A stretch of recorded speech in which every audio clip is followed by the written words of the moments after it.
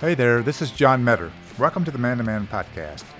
Men everywhere need to be talking to other men of experience and wisdom.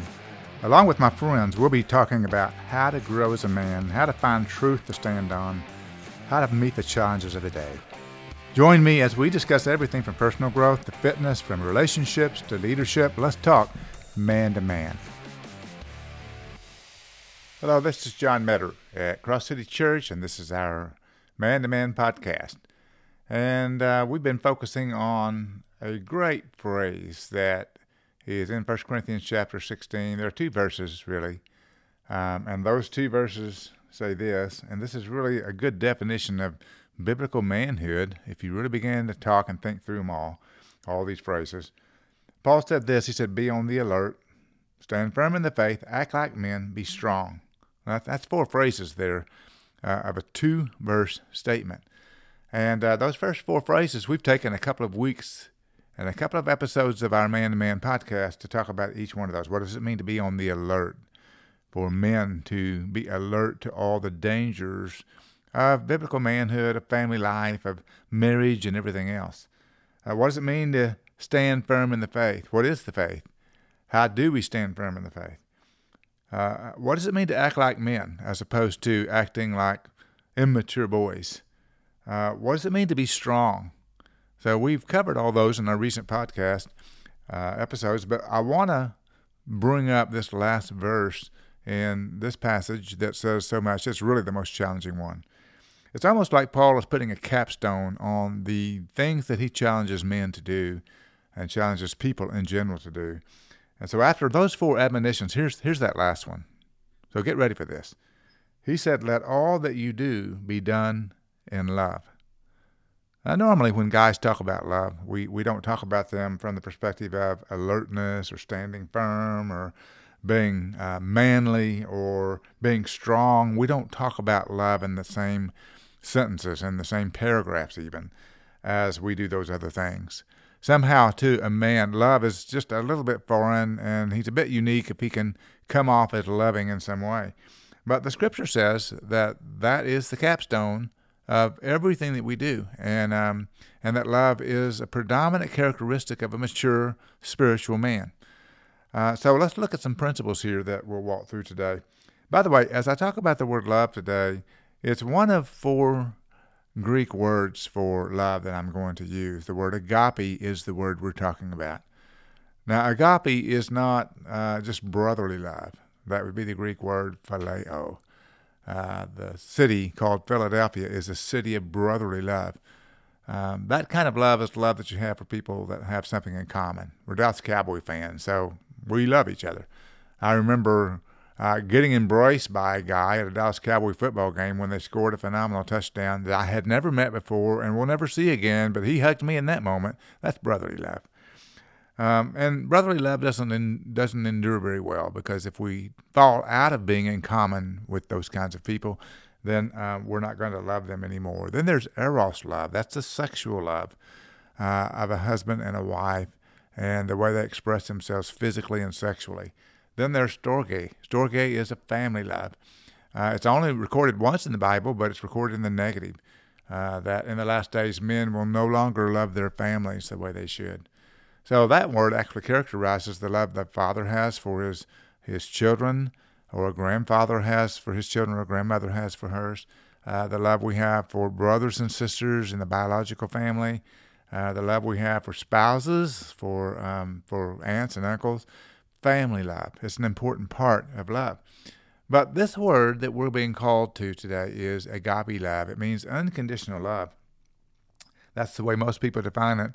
But here's what it means at its heart. It refers to doing what is best for the person whom you are loving. Doing the best for that person. We're to love people unconditionally, which means not so much an emotion or a feeling. I don't have to feel the love, but my actions are the best I can do for that person. Now, Jesus exemplified this. I don't think it was a loving feeling when he was on this cross. And when he died on that cross, it wasn't an overwhelming sense of love as much as it was a commitment to doing what was best for us, which was dying on the cross to pay for our sins. So that's what love really is. That's what agape love is. So you'll find this to be very challenging today as we walk through a few principles that Scripture gives us. First of all, let me just put this in front of you as a number one. Number one, the goal of the believer is to love as we are loved. Now, I want you, if you can, to think just back to a time where you first realized how much God loved you and how little you deserved it. Now, I've had several such moments in my life, and some of us say that the day of our salvation, when we first came to Christ, was one of those days. Others have different times they would say were those days. But I remember several times in my life where I was overwhelmed by my own wickedness and my stubbornness and my selfishness and everything else. And while I was also overwhelmed by the love of God for me, in spite of all that, it's crazy. He loves me. We sing a song about the reckless love of God, who goes the furthest distance to love us. Well, we're called to love like he loved us. In fact, the Scripture says we love because he first loved us. So, man, that's a big calling.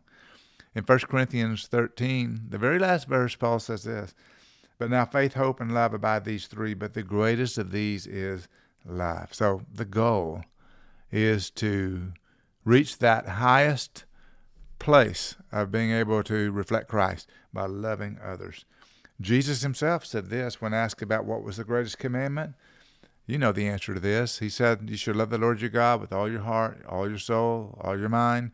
And the second is like unto it, you should love your neighbor as yourself. So how do you do that? In fact, one of the lawyers that day asked Jesus in that conversation, so who's my neighbor? And he told the story of the Good Samaritan. And the Good Samaritan was the third of three men that walked by on the roadway and saw the man who had been beaten up and left for dead. And the religious guys walked by and said, that's not my business. I'm not going to stop. But the Good Samaritan, stopped and rendered aid and did what was best for that man, even though he was a stranger. And Jesus tells that story on the heels of the question, who's my neighbor? How am I supposed to love my neighbor? And then he says at the end of that story of the parable of the Good Samaritan, he said, go and do likewise. In other words, it's an action thing. Do it. So we're called as a goal to love as we have been loved. It's a big, compelling, challenging thing. But it gets even more challenging when we think of number two. The way we first show love is through our speech and our demeanor, the words we say and how we look when we say it. For the most part, our closest interactions are with a scant few family and friends. It's easy to be friendly with those that are friendly to you. It's easy to be friendly with those that you love and that love you back. But the larger group of people that we see every day, our acquaintances and coworkers and neighbors and strangers, they're going to see us and the love that we have for them or the lack thereof through our speech and through our demeanor. So I would pause and say, how do these people see you? When they look at you from across the office, when they look at you from across the store, what's your speech? What's your demeanor towards people that you don't know? So the believer is called to love people that they don't even know. Jesus did not know you when he died on the cross in the sense of having met you. But, of course, as God, he knew you from before the foundation of the world, through his omniscience. He just knew you. But he died for those that had not even yet been born. So we need to love in that way. Love in a way that puts us in a position to love people we don't even know. In Ephesians chapter 4, Paul writes this in verse 32, be kind to one another, tenderhearted, forgiving each other, just as God in Christ also has forgiven you. Now, I know even as I say this, some of you are going to be thinking about a person that has hurt you, harmed you, said bad things about you. You don't want to be around them. You don't want to hang out with them. And maybe you haven't even forgiven them. But the Scripture calls us to be kind, tenderhearted, forgiving one another as Christ forgave us. So I would turn the tables on you and say, how did Christ forgive you? That's how you forgive them. You forgive them to the same degree. And what happens on the cross when Jesus died for our sins is he forgave us. And the word forgive means to count as gone, to count as having been removed. In other words, he wipes the slate clean. And he doesn't count that sin against us anymore. I'm so glad for that. But in the same way, it means I have to forgive someone by an act of my will. It doesn't always happen with my feelings, but by an act of my will. And I have to wipe the board clean of that offense against me and say it no longer exists. That's what it means. That's what it means to love people, what it means to be kind and tenderhearted and forgiving. Another passage is in 2 Timothy, where Paul writes to this young church, or this young pastor of a new church that probably the first mega church in history. Thousands of people had come to Christ, and now he's leading it. And he writes this to Timothy, the pastor. He said, "The Lord's bondservant must not be quarrelsome, but be kind to all, able to teach, patient when wrong, with gentleness correcting those who are in opposition, if perhaps God may grant them repentance leading to the knowledge of the truth." Now, if I read that right, and I believe I do, that even our speech and demeanor can cause a person to want to turn away from everything else and put their faith in Christ. It's possible that your words, your expressions can help a person come to Christ. It's your witness as a representative of Christ on the earth. Some time ago, my publisher and my agent asked me if I would consider writing a book for 2024 called something along the lines of How Christians Show Kindness in a Quarrelsome and Chaotic Political World.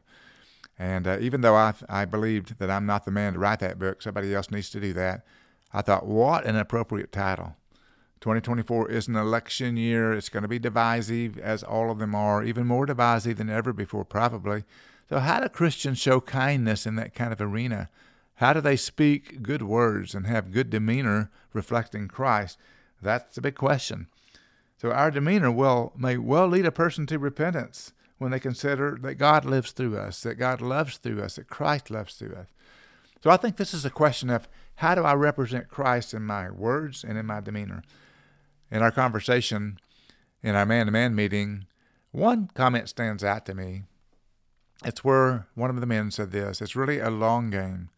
And the long game is that I need to be careful what I respond with now, with the facial expression in the words now, because it's going to impact how we relate in the long run. So I need to think carefully through it so that whatever I do and say will cause me to have a good outcome, a good result. And I think that's great thinking. We have to learn to restrain our speech.